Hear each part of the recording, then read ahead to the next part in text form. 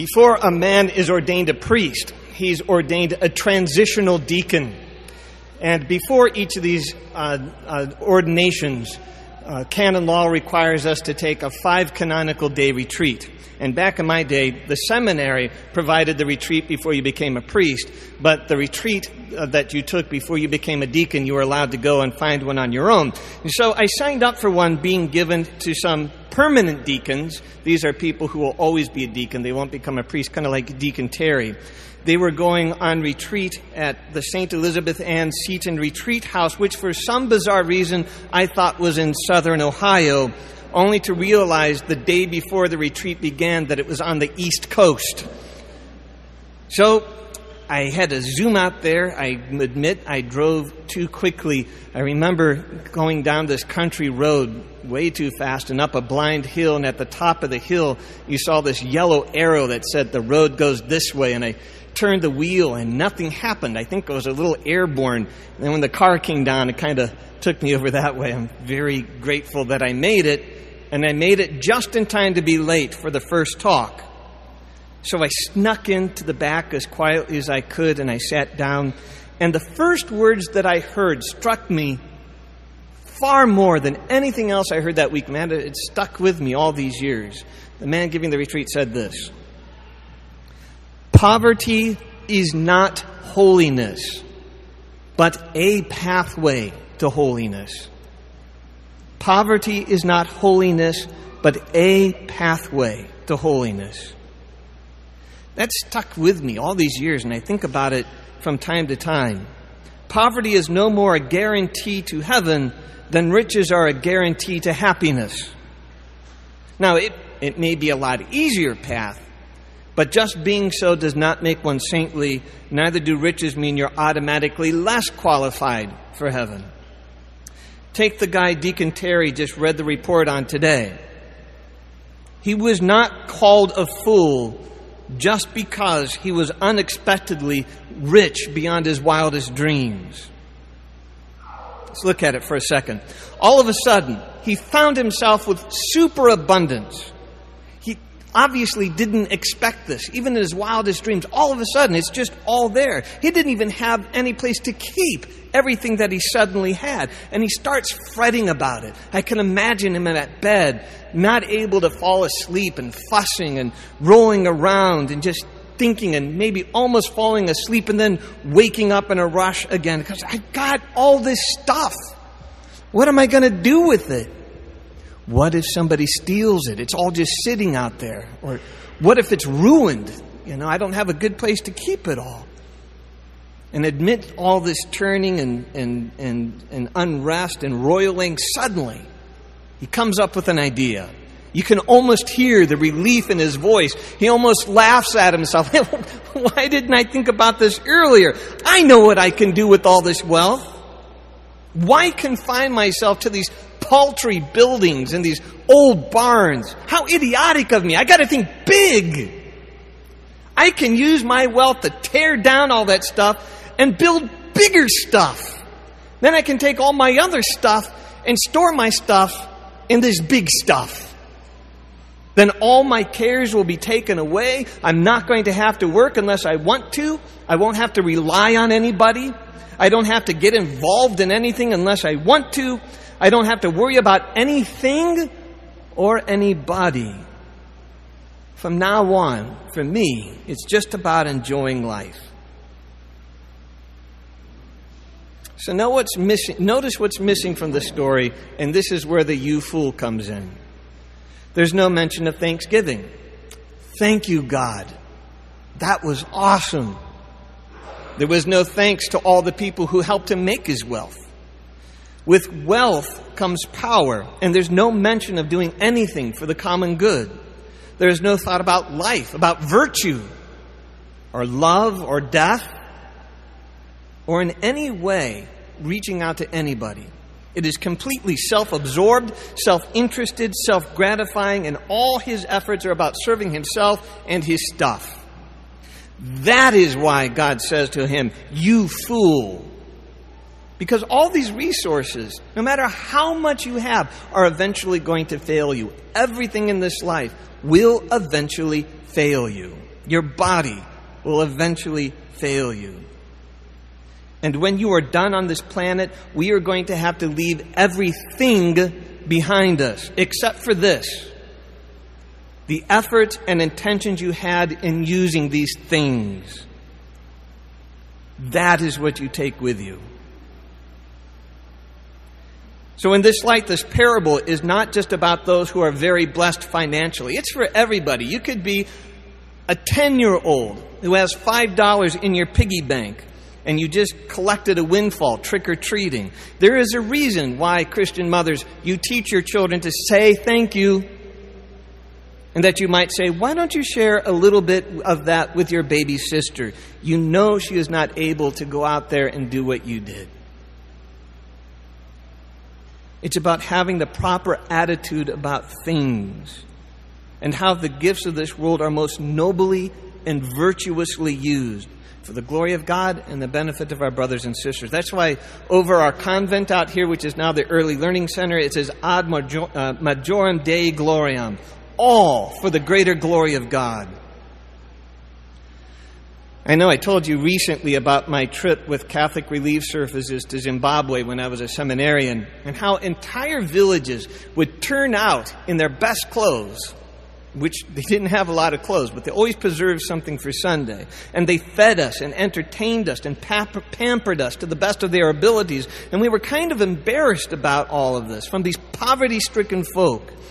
And we asked our guides what it was all about, because we were just poor students, or powerless students. And our guides told us that compared to them, we were incredibly powerful. So what are you going to do with that power that you have? What will be your attitude? You know what? You can write to their government. They have no way of getting in touch with anybody. Eventually you're going to be priests, and you can bring their message to your congregations to make awareness. So judiciously, I do what I can with the resources that I have. I tell you their stories. We participate in Operation Rice Bowl during Lent. And we can use our power and our position to help those who don't have it. So I'm guessing that you've heard about that tragic story this week of ISIS terrorists interrupting a mass in France and killing the priest. This is not an isolated incident. One of you sent me a news article that reminds us of how common this is in the world. Last week we had Father John Vian here, who hailed from the African continent. And on that continent, in 2015, 2,000 Christian churches were attacked by terrorists, by ISIS, by Al-Shabaab, by Boko Haram, and over 7,000 Christians were killed. And that's just on one continent. The French story is merely the first time this kind of attack has happened in the West, but it's been going on for 2,000 years without stop elsewhere in the world. So here you are today in this beautiful church, albeit in need of a little bit of restoration. It's Sunday. You had no fear about coming here today. You will have no fear about putting a Catholic bumper sticker on your car, or if you go to breakfast or lunch after this, making the sign of the cross in public and saying grace before your meal. So do we say to ourselves, now as for you, you have so much freedom stored up for yourself. Rest easy, pray, and be merry. Or will you try to do something to assist those who do not have the freedom of faith? What is your gift, and how do you use it? I know a very intelligent man who is incredibly intelligent. He skated through school. I was speaking with a friend of mine last night, and he brought up this person. And I said, I can't believe you just brought him up. I preached about him on Saturday.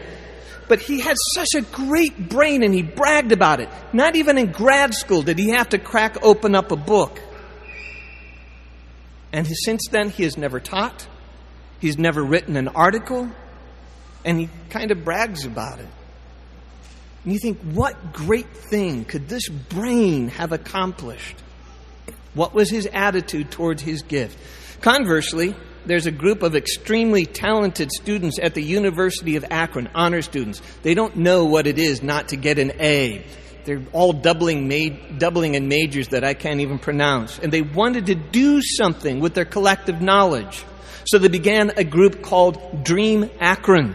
And they go weekly into the inner city to teach at-risk students. How did they use their gift? What is their attitude? I also know someone who is outrageously charismatic and has all kinds of connection, and she uses her gift to help all kinds of people. I know talented artists who can't be bothered to use their gifts, and I know a whole group of people with green thumbs that make our property enviable. I know people who are extremely guarded with their time and can't be bothered to be pulled away from their third viewing of a television rerun. And then there is this story that I heard recently on the radio. I'm not going to tell it as well as the lady told it, but I hope you get the flavor. She was a young woman who fell in love with a much older man, much to the chagrin of her parents. And it turns out they were deliriously happy with each other and eventually had a child. Her husband, unfortunately, was into mild drug use and eventually progressed into the very, very hard stuff. And he brought his wife along with him. And they both became very addicted. And as these things do, the situation spiraled down and down and down until they fell more deeply into drug use, lost their jobs, lost their connections to their friends. And one day, she found herself alone in a dirty room with food and dirty clothes everywhere. She was laying on the floor in a fetal position, crying with the beginnings of withdrawal hitting her. Her husband had left to go look for a fix, and she didn't expect to see him, and she thought even if he does find something, he's not going to come back here and share it. Her child was in the next room screaming for something. That was the night she had realized how far she had fallen. In her hand she had a piece of paper that her mother had given to her the last time she bothered to speak to her.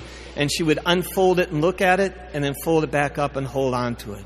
Unfold it and look at it, fold it back up and hold on to it.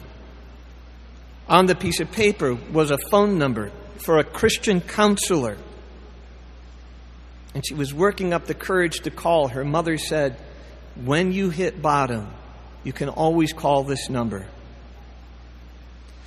Finally, when she thought her last result was either to call that number or end her days, she made her way over to the phone and dialed.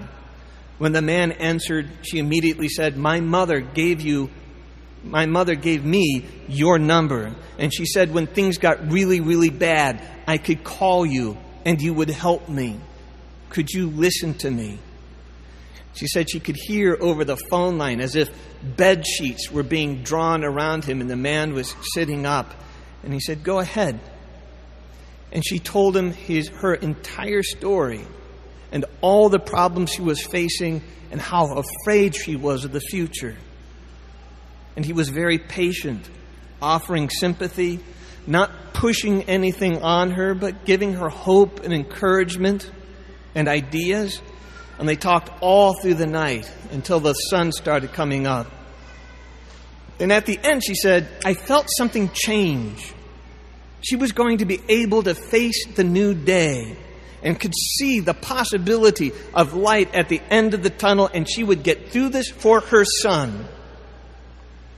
She told the man, thank you. And you know what? You are very good at this. I think you may have saved my life and my son's life.